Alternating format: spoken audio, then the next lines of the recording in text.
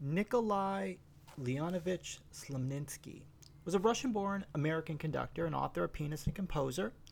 He was best known for his writing and musical work. One of his books was called The Thesaurus of Scales and Melodic Patterns.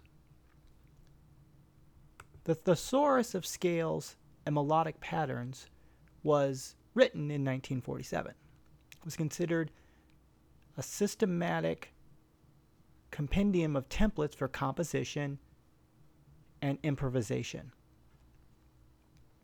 Specifically, jazz musicians would use Slominsky's book to practice, to help them be better improv soloists. Specifically, McCoy Tyner, and the most famous user of Slominsky's work was John Coltrane. John Coltrane was a tenor saxophonist. And what it says is that Coltrane would carry the book with him constantly, specifically during the years of 57 to 59, and he would take it with him on concert tours, and he would practice it as part of his daily routine. What was also known about John Coltrane is that John Coltrane was a methodical practicer. He would often practice 8 hours a day, legendary for his practice routines.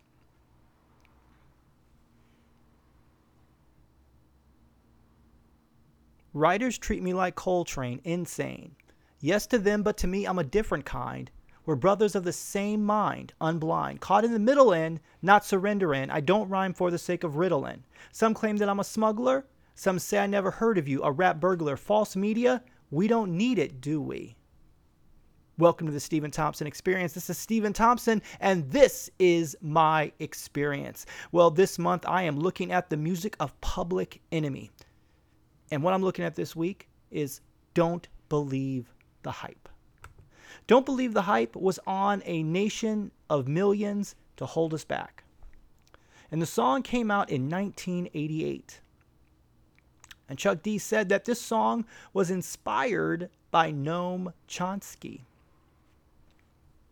And Noam Chomsky was an American linguist, a philosopher, a cognitive scientist, a historian, and also a social critic. Chomsky was also described as the father of modern linguistics. And he's a major figure in analytical philosophy and one of the founders of the field of cognitive science. So let's settle in with this. Don't believe the hype. Well, what exactly is hype? And how does hype appear in our daily lives? And I want to talk about why we should not believe the hype, because often hype is not connected with reality. Again, hype is not connected with reality. And let's look specifically at this song, and I want to share a little bit about, my journey in this episode. Hype. And why we shouldn't believe it. And by the end of this, I want us to examine and look at hype and how hype might be affecting us as we walk through our days and as we try to put our great work into the world. Well, the definition of hype is an extravagant or intensive publicity or promotion. That's the noun version. A verb is to promote or publicize a product or an idea intensively, often exaggerating its importance or benefits. And let's settle into that. Often exaggerating its importance or benefits. And a lot of times, conventional wisdom, conventional thinking can be hype. For instance, let's look back at John Coltrane. Writers treat me like Coltrane, insane. So John Coltrane, in his career, later on in his career, he began to play avant-garde jazz. And some people would call it out. And it didn't fit the constructs of traditional jazz music. And I was a saxophone player. And in high school, I really liked John Coltrane. And I liked John Coltrane's Out albums, Interstellar Space being one of them. And I remember in college, I was a music major, and they wanted us to transcribe solos. And I didn't want to transcribe a solo. Transcribing a solo is you take the person's work and you write it down note for note, and then you practice that person's solo. Now, improvisation, when you improvise, you are creating your own work based upon the chord changes that are assigned to you. 1, 3, 5, 7. Melodic minor, harmonic minor, dominant sevenths, I got rhythm. All of these chord changes, you use those chord changes to construct your version of what you think the art should be. And I felt that giant steps and transcribing giant steps was me not creating art, but me just simply imitating John Coltrane. Problems occurred. I was told, no, you have to learn how to transcribe a solo in order to play the right way. I said I wanted to play Interstellar Space. I wanted to play Out. I loved avant-garde. Again, you can't play Out until you master or know how to play in first. Now, I had been playing since I was in 4th grade, and now I'm in college. So I had played. I knew how to play the saxophone. I knew how to play all my 12 major and minor scales. I know how to play arpeggios. I know how to play major scales, minor scales, melodic minor scales, harmonic minor scales. I had auditioned and made my way into top jazz bands in the state in high school. So I was a saxophone player, but for some reason I was not allowed to play Interstellar Space or play Out or improvise on my own because I had to somehow master the instrument. And then there were certain populations that said, well, you know what? This is out. It's not conventional music. It's not something you should be pursuing. But you know what? How come I wasn't handed a book or the information that actually John Coltrane was basing his work on a Russian classical composer, the thesaurus of scales and melodic patterns? He simply was moving forward and evolving as a musician, and he wasn't staying in the same place. And I was at a point where I could move on, but yet I was told I couldn't. And the reasons I was told that I couldn't, that was hype. It was hype.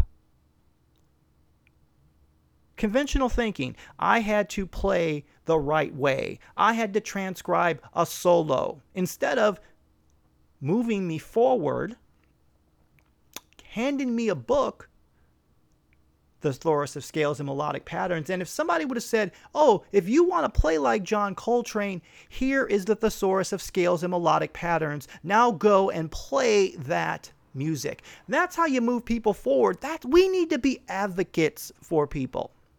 You know what happened? I had a hard time in music in college. I failed those classes. Now, I could play the saxophone, but I couldn't pass the classes. But there was nobody stepped in ever and said, Steve, you know what? You are a great player, but you're not into theory and oral skills. Let's equip you, or let's help you, or let's move you forward. There was no advocacy there. Now, as an adult, I worked through that, and I don't blame people for that way, but I know now, when I am confronted with somebody who has talent, a dream, and passion, I'm going to move them forward in that dream and in that passion, and I'm not going to give them hype based upon conventional thinking and based upon what I believe. Writers treat me like Coltrane insane. Why was Chuck D considered insane? He based his song, was inspired by the father of modern linguistics. Insanity isn't birthed in someone who reads and is inspired by someone who is the father of linguistics. Insanity is not birthed from someone who practices 8 hours a day and is inspired by the thesaurus of scales and melodic patterns and a Russian-born composer. But hype will tell you not the truth, but hype will tell you another story, that it's not being done the right way. You see, when somebody comes along and they try to tell you how to do something, now, unless you are a nuclear physicist and you're building a space shuttle, or if you're doing open heart surgery, how becomes important. But on our day-to-day, and we're creating art or we're creating work, how can be an obstacle. Especially if you are the dictator of the how, and there are multiple ways to do something, and multiple ways have been proven by other people. If your how becomes an obstacle to somebody's why, you need to step aside and put your how down and help somebody advance in their why. No hype. I think we need to reevaluate and decide what is hype and what isn't hype. If there's research, science, data that supports a conclusion grounded in logic and reason, that's not hype. But a logical fallacy, something that is asserted without evidence, claimed without warrants, and passed off as truth, that's hype. Ask yourself, right now, what in my life am I following? Am I following hype, or am I following my true self, my gifts, my talents, my abilities, who I am in the world and who I'm going to be? What are you following? You see, we can dream with our feet on the ground. When we dream with our feet on the ground, we are locked into our talents, our skills, and our abilities. And at that point, no one can step in and tell you what to do, or at least influence you.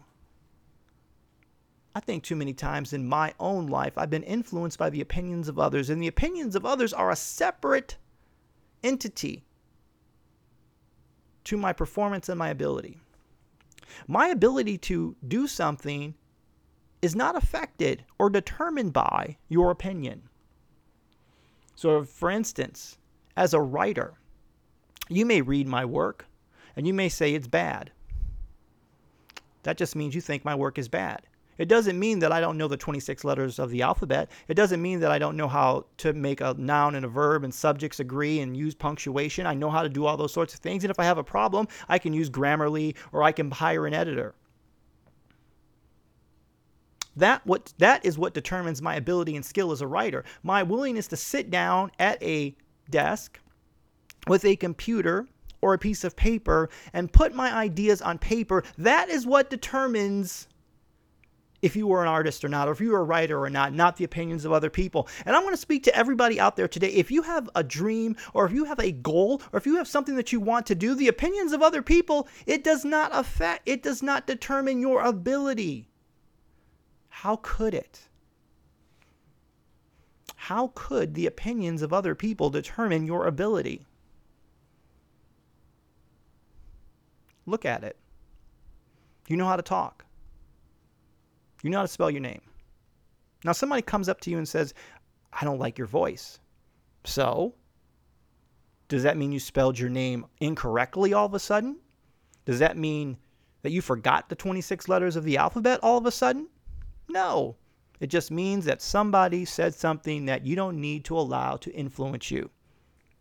We need to redefine what hype is and what hype isn't, and we don't need to believe it. Don't believe the hype. Don't believe people who think you can't do something, move on. Say thanks for the feedback and move on. But the other type of hype that I think is probably more insidious and that we have on a daily basis is our own hype. We scare ourselves. I scare myself on a daily basis. I want to do this podcast. Oh no, people might think something. I want to put out a blog post. Oh no, people might think something. Something bad will happen. That's hype. Stop scaring yourself. Don't believe the hype. Here's what I want to tell to you. Don't believe the hype. Believe yourself. Believe your talents. Believe your abilities. Believe what you've been put here on this earth to do. Believe that.